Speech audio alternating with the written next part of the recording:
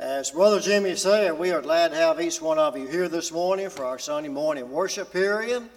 If you are visiting with us, we are always happy and honored to have visitors. And please come back and be with us whenever you can.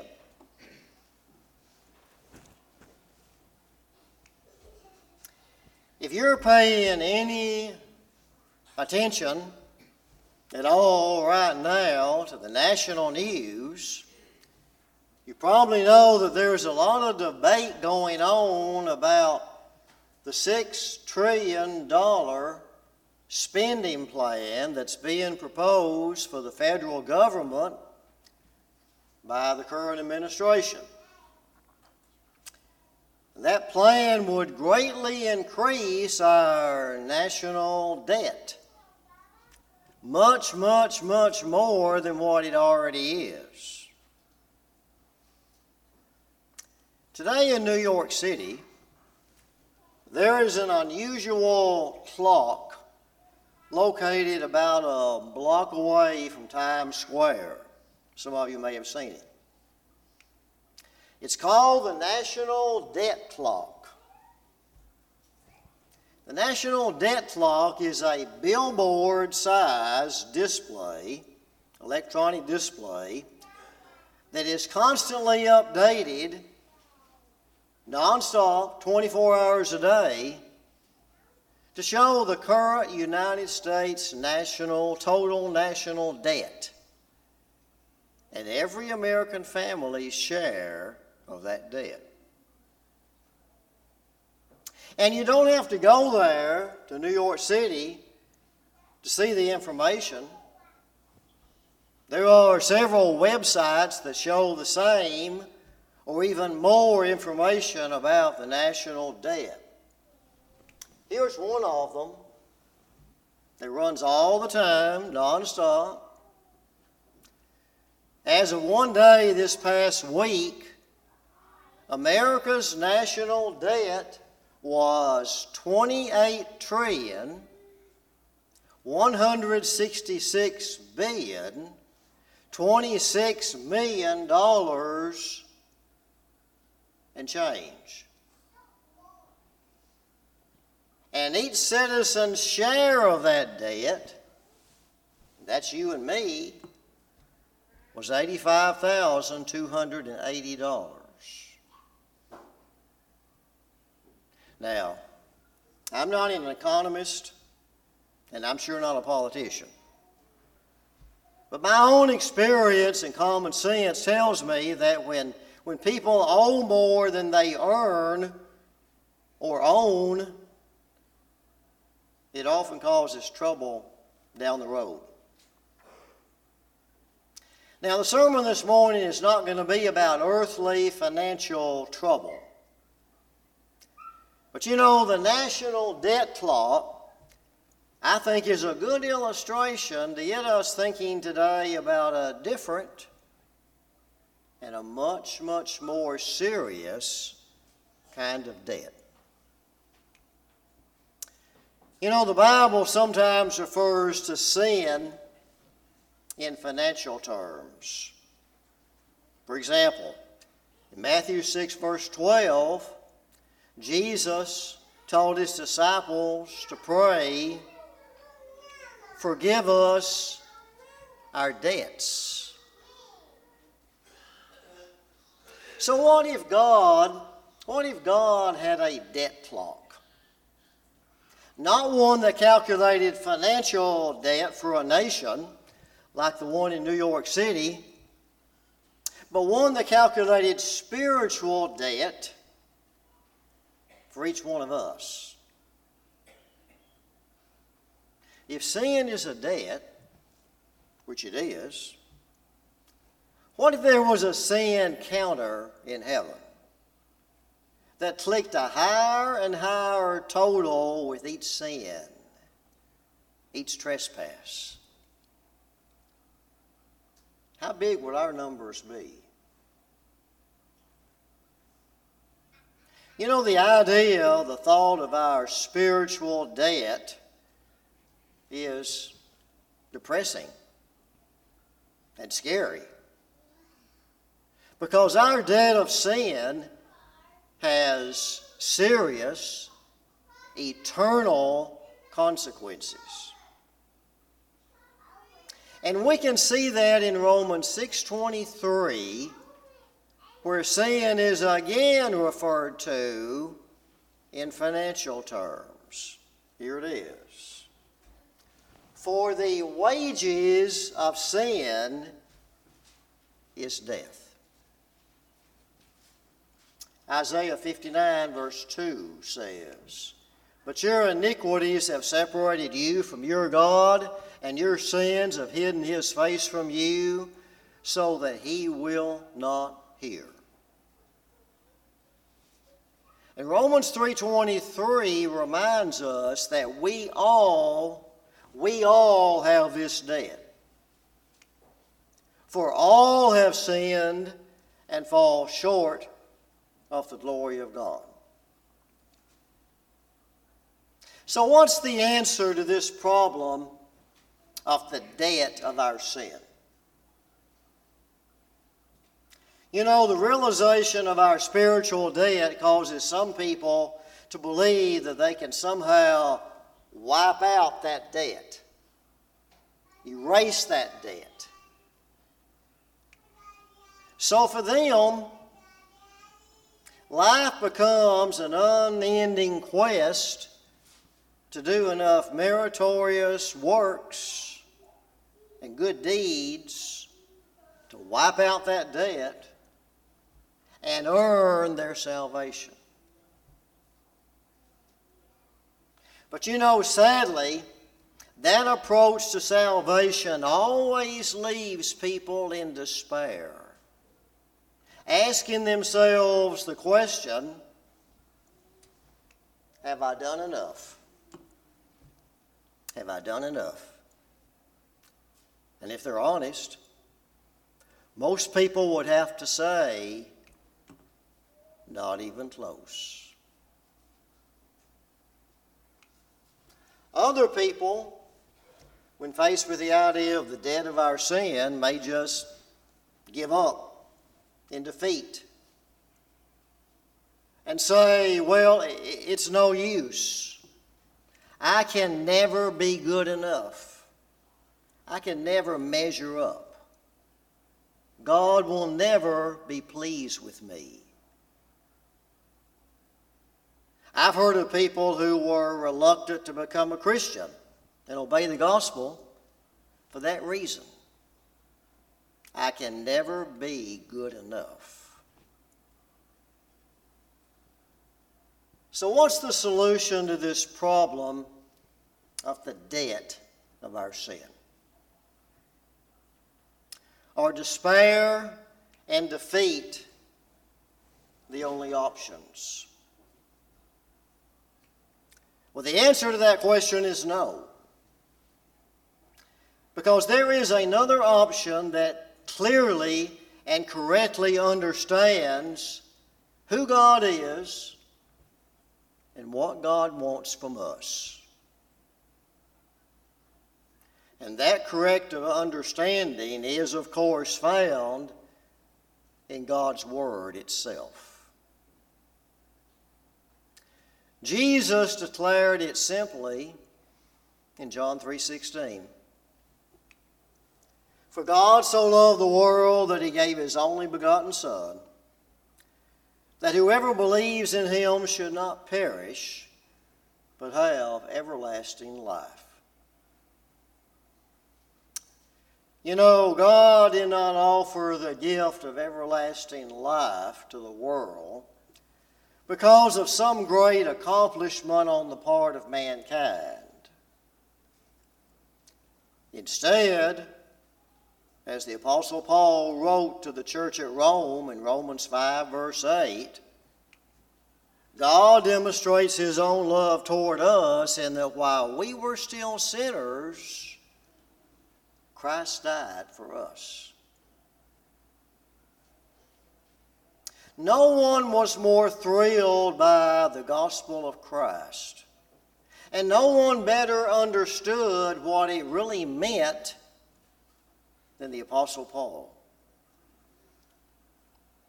In 1 Corinthians 1 verse 4, Paul expressed gratitude for the Corinthians and their salvation when he said, I thank my God always concerning you for the grace of God which was given to you by Christ Jesus.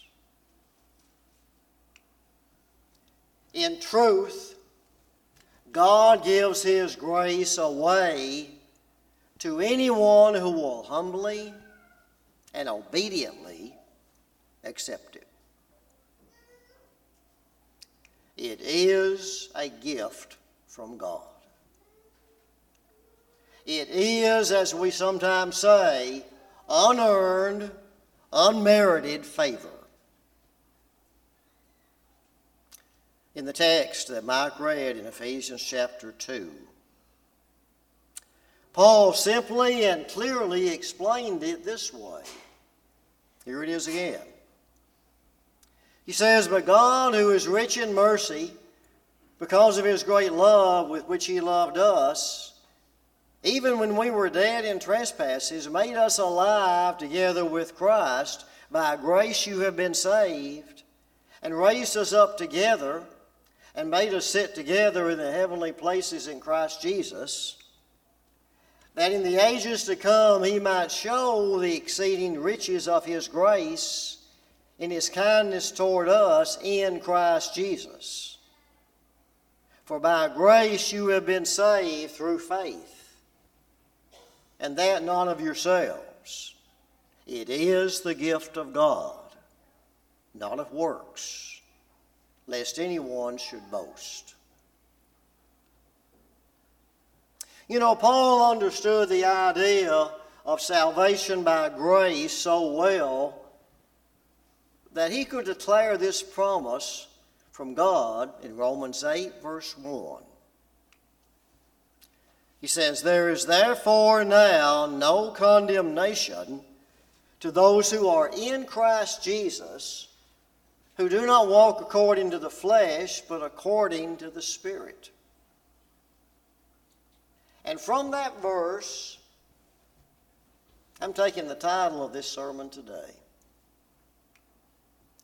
God promises there is no condemnation in Christ. In Christ. This sermon today is the 6th, and it's going to be the final sermon in the series that I've been doing on the great and precious promises of God. I've enjoyed working on the sermons in this series, and I hope that you have found some benefit from them. You know, if just one person has found some hope and encouragement from the promises of God that we've studied in the last 5 sermons, then it's been worth our time. When we started this series back in January, I said that we were going to dig pretty deep into these promises, and we have, and we're going to today in this last lesson in the series. So let's go back to Romans 8, verse 1 that we just read. You know, we might wonder how in the world Paul could say what he wrote there in that verse. Did Paul not realize the debt of sin that we owe? He was surely aware of his own history and the kind of man he once was and the debt of his own sin. You remember that Paul first entered the pages of the New Testament as Saul of Tarsus. Saul, a man with a clean conscience, doing things that should have violated anyone's conscience. A man with high religious standards, doing things that would be today classified as terrorist acts. A man who hates Christ, but he wants to please God. A man who wants to wipe out anything and anyone Christian. A devout Jew that we might call the Pharisee of all Pharisees. For Christians anywhere in the region around Jerusalem, they did not want to hear Saul of Tarsus knocking at their door. We first meet Saul on the pages of the New Testament in Acts chapter 7. In the account of the stoning of Stephen, in that account we read this. Then they cried out with a loud voice, stopped their ears, and ran at him with one accord, and they cast him out of the city and stoned him. And the witnesses laid down their clothes at the feet of a young man named Saul. In the next chapter, Acts 8, we read this. Now Saul was consenting to his death. At that time, a great persecution arose against the church, which was at Jerusalem, and they were all scattered throughout the regions of Judea and Samaria, except the apostles. And devout men carried Stephen to his burial, and made great lamentation over him. As for Saul, he made havoc of the church, entering every house and dragging off men and women, committing them to prison. But all of that began to change in Acts chapter 9 on the road to Damascus. Saul was headed there with letters from the high priest giving him permission to find and bind any followers of Christ and bring them back to Jerusalem. And that's when and where the resurrected Jesus made a special appearance to Saul. Acts 9, 3-5 says, As he journeyed, he came near Damascus, and suddenly a light shone around him from heaven. Then he fell to the ground and heard a voice saying to him, Saul, Saul, why are you persecuting me? And he said, Who are you, Lord? Then the Lord said, I am Jesus whom you are persecuting. It is hard for you to kick against the goads. Now you could say that Jesus' surprise appearance on the Damascus road knocked Saul off his high horse. And Saul was left without physical sight for 3 days. During that time of blindness, God helped him to see the truth about Jesus and his own life. God gave Saul a vision that a man named Ananias would come and restore his sight. When Ananias did come to Saul, he did restore his sight, and then Saul got up and was baptized. And Saul of Tarsus was transformed into Paul the Apostle. Within just a few days, Paul was preaching about Jesus. Think about that. Imagine that. Within a few years, Paul was off on his first missionary journey. And within a couple of decades, Paul was writing letters of the New Testament that we read and study today. By inspiration, he wrote more New Testament books than any other writer. Now, we aren't told exactly when Paul understood the full meaning of the term grace. Did he fully understand it instantly, when Jesus appeared to him on that Damascus road? Or did the full understanding come during those 3 days of blindness with fasting and prayer? Or did the understanding come after his healing and after his baptism? We aren't told when Paul really understood it, but we know that Paul, you could say, did get it. Paul truly got grace. Or better yet, we could say that God's grace got Paul, and it transformed his mind and his life. Paul understood the amazing grace offer that God would make us right with him through Christ. A salvation based on his grace and not by meritorious works. You know, I think we could accurately say that the good news of the gospel is in response to the bad news of the gospel. Paul declared the bad news of the gospel when he wrote in Romans chapter 3, "There is none righteous, no, not one. There is none who understands. There is none who seeks after God. They have all turned aside. They have together become unprofitable. There is none who does good. No, not one." And we already mentioned his statement in verse 23 of that same chapter. "For all have sinned and fall short of the glory of God."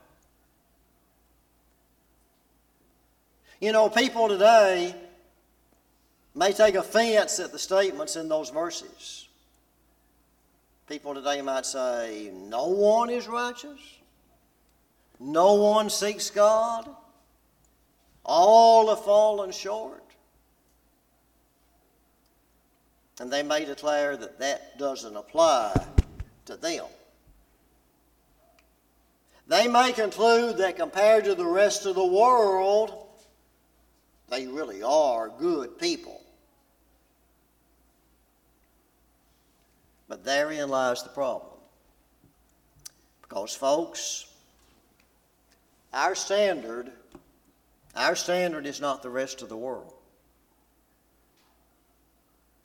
Our standard is Christ. And how righteous is Christ? Well, he is perfect. He was tempted in every way that we are, yet he did not sin. And so compared to Christ, you could say that the death clock of sin is ticking for all the rest of us. So what can we do? What can we do? Jesus is holy, and compared to him, we are not. Jesus is perfect, and we are not. You see, the gap that separates us from the holiness of God is insurmountable. So, do we just hope that God might not notice our sin? Do we think that he might just overlook it? But the Bible teaches over and over that God is a just God. And being a God of justice means that sin must be punished. So what's the solution to this problem? Better yet, what is God's solution? As we said, the bad news of the gospel is that all have sinned and fall short in Romans 3:23. And the wages of sin is death in Romans 6:23. But the good news of the gospel is found in that same verse from Paul, Romans 6:23. But the gift of God is eternal life in Christ Jesus our Lord.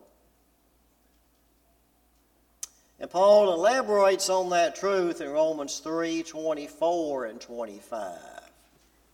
He says, being justified freely by his grace through the redemption that is in Christ Jesus, whom God set forth as a propitiation by his blood through faith to demonstrate his righteousness.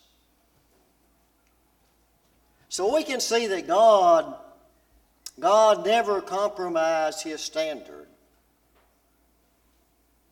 You see, God satisfied every demand of his justice, while at the same time he gratified the longing of his love. You see, God is too just to overlook our sin, and he's too loving to just give up on us. So God placed our sin on his Son, and our sin was punished on the cross. Paul explained it this way in 2 Corinthians 5:21. For he made him who knew no sin to be sin for us, that we might become the righteousness of God in him. Peter explained it this way in 1 Peter 2:24. Who himself bore our sins in his own body on the tree, that we, having died to sins, might live for righteousness, by whose stripes you were healed. When Jesus hung on the cross, bearing our sins, he felt the weight of our sin. He felt the pain of separation from God the Father. And that's why he cried out, my God, why have you forsaken me? And when his mission was complete and all that needed to be accomplished was done, Jesus cried out from the cross, it is finished. And at the moment of Jesus' death, an amazing miracle happened that you may have read over many, many times and maybe never thought too much about it. It's mentioned in 3 of the gospel accounts. The veil of the temple was torn in two from top to bottom. The veil of the temple was a large, huge curtain that separated the holy place from the most holy place.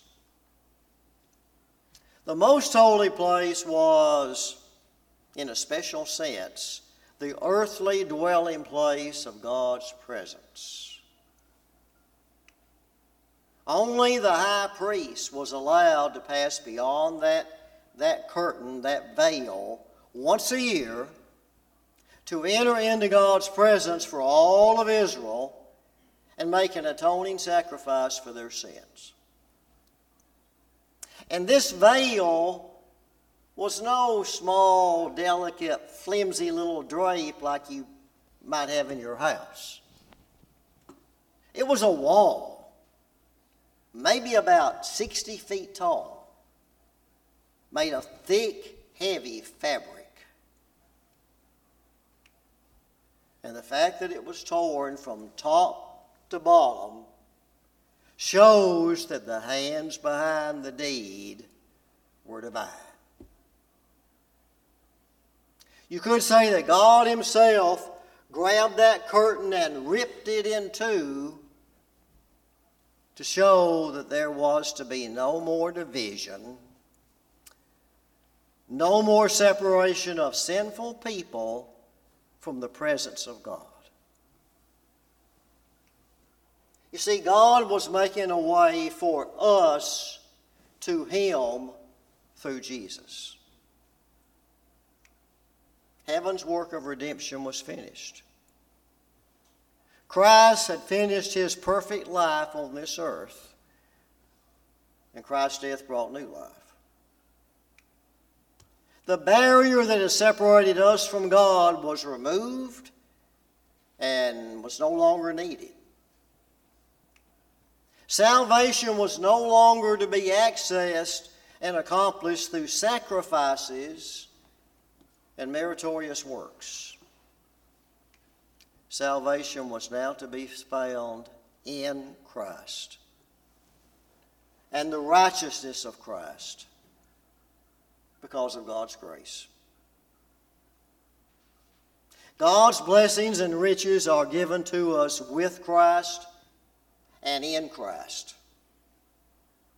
And that's why God's promise to us is, there is therefore now no condemnation to those who are in Christ Jesus, who do not walk according to the flesh, but according to the Spirit. Now, one of the misunderstandings and false beliefs that many people often have today is that the gift of God's grace is unearned, unmerited favor, doesn't require us to do anything. We're saved without any real effort on our part, they would say.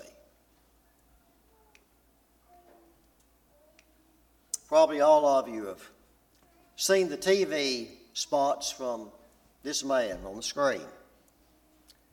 His name is Franklin Graham, son of Billy Graham.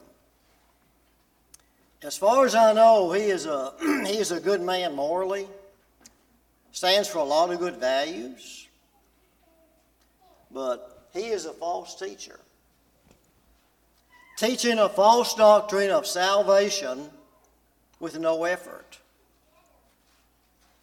In his TV spots, which you've likely seen, he says this, and I quote, I listened to one and wrote it down. Just pray this prayer: God, I'm a sinner, forgive me.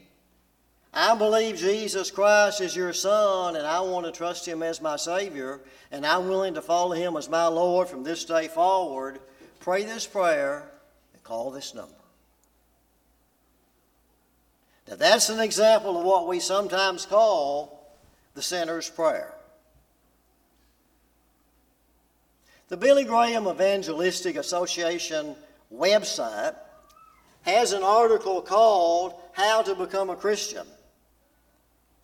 And that article says this: when you receive Christ into your heart, you become a child of God and have the privilege of talking to Him in prayer at any time about anything. Now, the 5 words that I've highlighted there on the screen are all that many people in the so-called Christian world today, that's all they believe that a person must do to take possession of God's grace.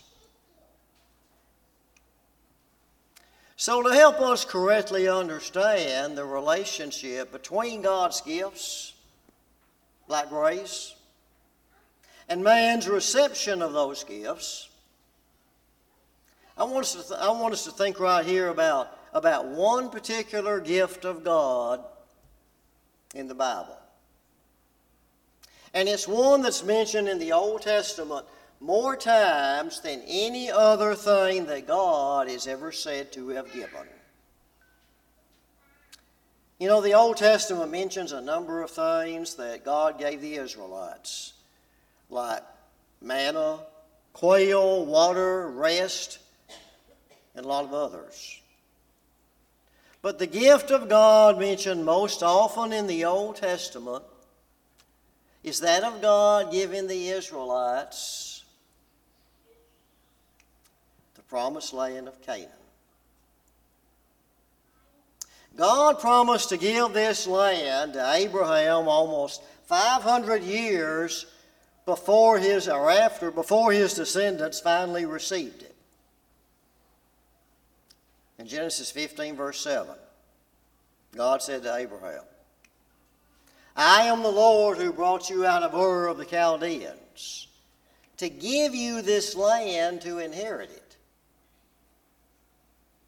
In Exodus 6, God later spoke to Moses, and he said, I will bring you into the land which I swore to give to Abraham, Isaac, and Jacob, and I will give it to you as a heritage. I am the Lord.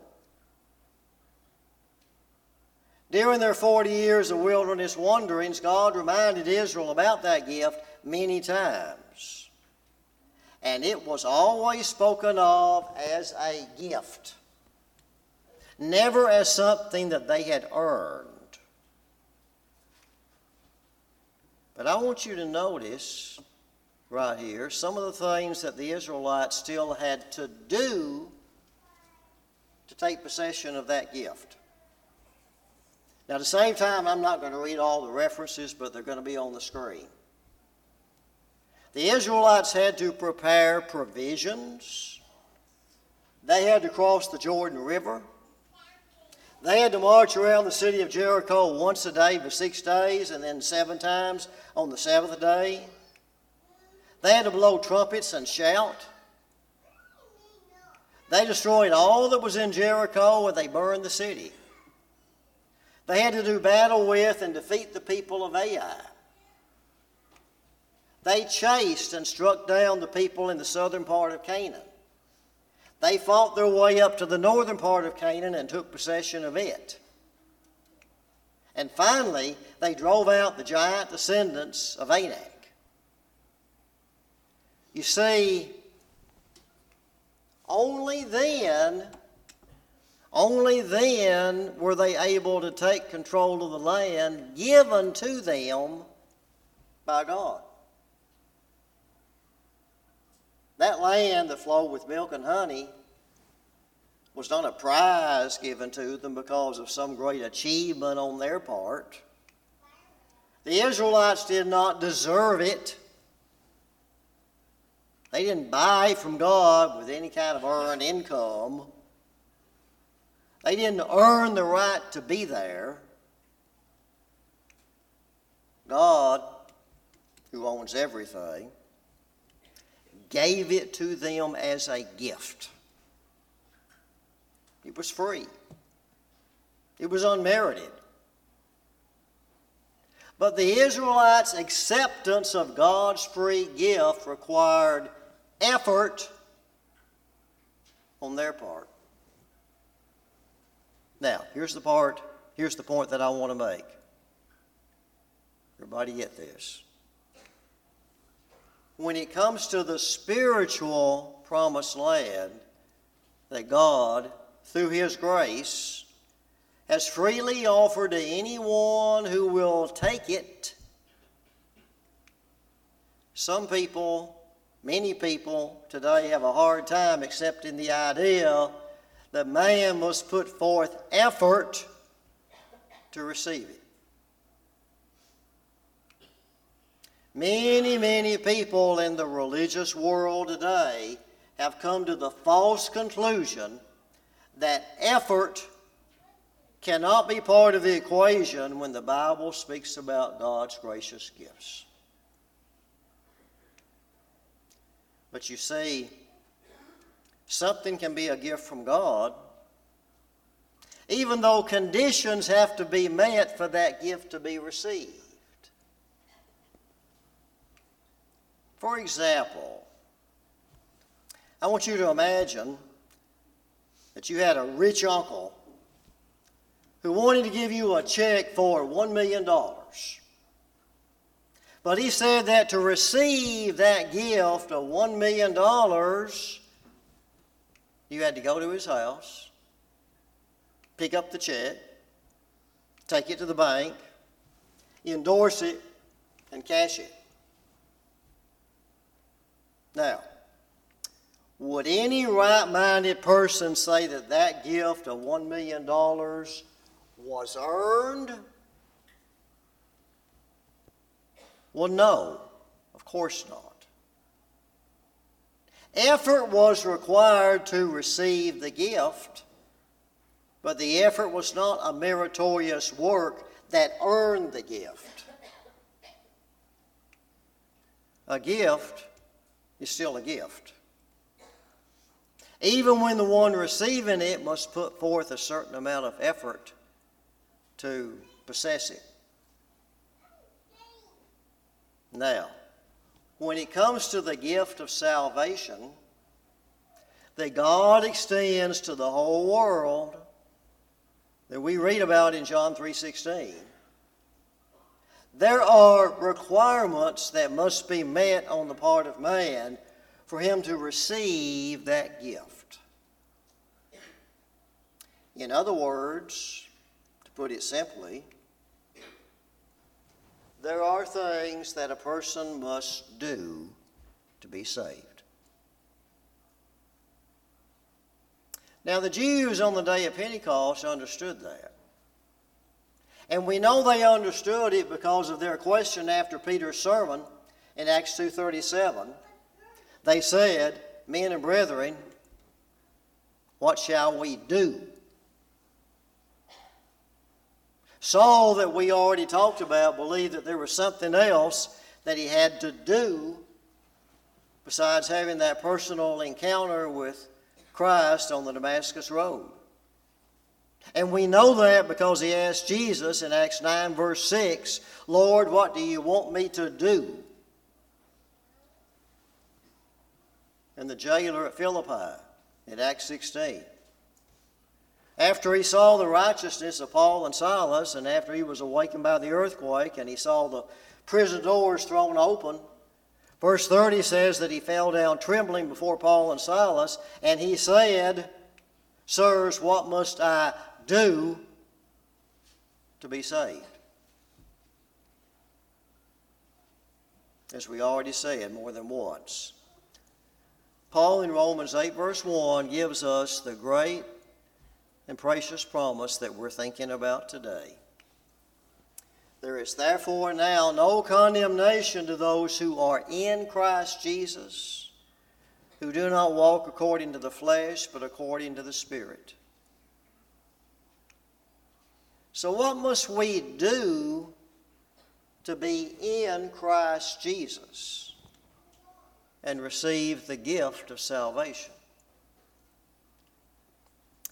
Well, the New Testament teaches that a person gets into Christ when they hear the gospel of Christ preached or taught, when they believe that Jesus is the Christ, the Son of God, when they repent of their sins, when they confess the name of Christ, and then when they are immersed in the waters of baptism. A person is not saved before they are baptized, as many denominational people today believe.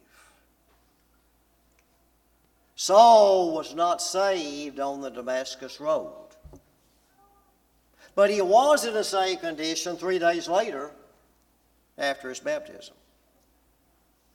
3,000 people about it on the day of Pentecost were not saved when they heard Peter preach. But they were in a saved condition later on that same day after their baptism. The Philippian jailer was not saved when the earthquake happened, but he was in a saved condition later on that same night after his baptism along with his family. And then after baptism,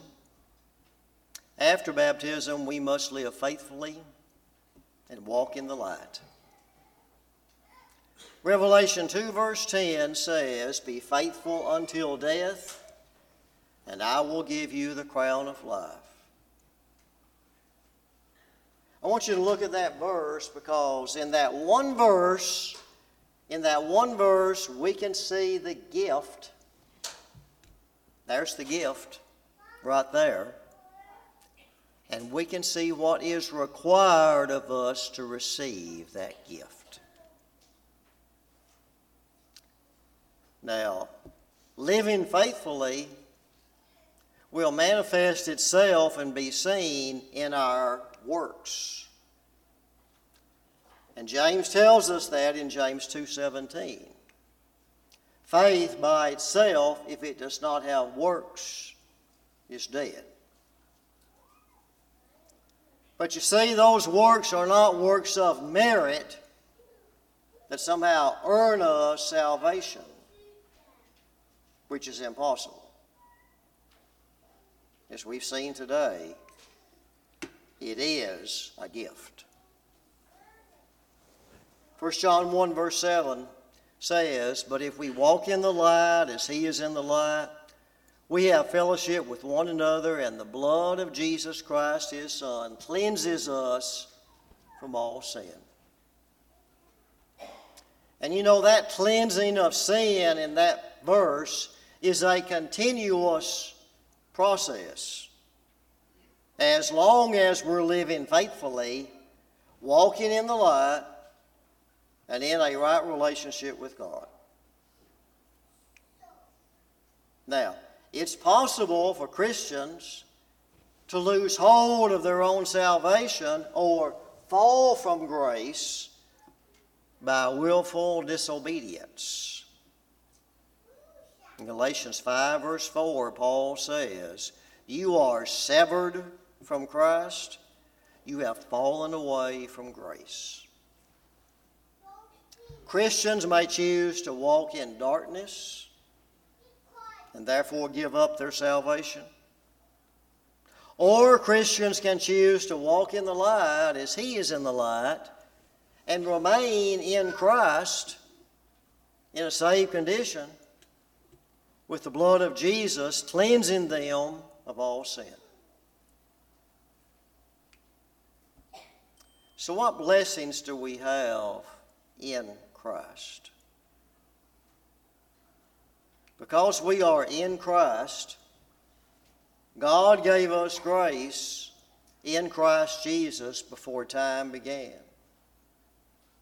Paul says in 2 Timothy 1 verse 9, "Who has saved us and called us with a holy calling, not according to our works, but according to his own purpose and grace, which was given to us in Christ Jesus before time began." Because we are in Christ, we are loved by God with an inseparable love. In Romans 8:39, Paul says, "Nor height, nor depth, nor any other created thing shall be able to separate us from the love of God, which is in Christ Jesus our Lord." And because we are in Christ, Paul says in Ephesians 1 that we have redemption through his blood, the forgiveness of sins according to the riches of his grace. Because we are in Christ, we have become a new creation. In 2 Corinthians 5:17, Paul says, "Therefore, if anyone is in Christ, he is a new creation. Old things have passed away. Behold, all things have become new." I hope that all of us will realize and hold on to the great blessings and privileges of being in Christ Jesus. To be in Christ means that we have accepted Jesus' sacrifice on the cross as payment for our own debt of sin. In our songbooks, there is a song that I don't remember us ever singing here, but I could be wrong. The song's title is "He Paid a Debt." And here are the words to the song. He paid a debt he did not owe. I owed a debt I could not pay. I needed someone to wash my sins away. And now I sing a brand new song, Amazing Grace. Christ Jesus paid a debt that I could never pay. He paid that debt at Calvary. He cleansed my soul and set me free. I'm glad that Jesus did all my sins erase. I now can sing a brand new song, Amazing Grace. Christ Jesus paid a debt that I could never pay. One day he's coming back for me to live with him eternally. Won't it be glory to see him on that day? Then we'll sing a brand new song, Amazing Grace. Christ Jesus paid a debt that I could never pay. Only in Christ is our debt of sin canceled, and our relationship with God is restored. So let's hold on to the promise that there is no condemnation for those who are in Christ Jesus, those who obey him and live faithfully for him. If you're not in Christ today, a member of God's family, the church, then you are outside of the grace of God, and you have no hope of salvation. The promise of no condemnation in Romans 8, verse 1, is for those who are in Christ Jesus. And as we already said, to be in Christ requires believing that Jesus is the Christ, repentance of sins, confession of the name of Christ, and then baptism, immersion in water for the forgiveness of sin. If you are in Christ today, but you have not lived faithfully for him, and there is public sin in your life that you need to confess in a public way, then he offers you his invitation today. As together we stand and sing.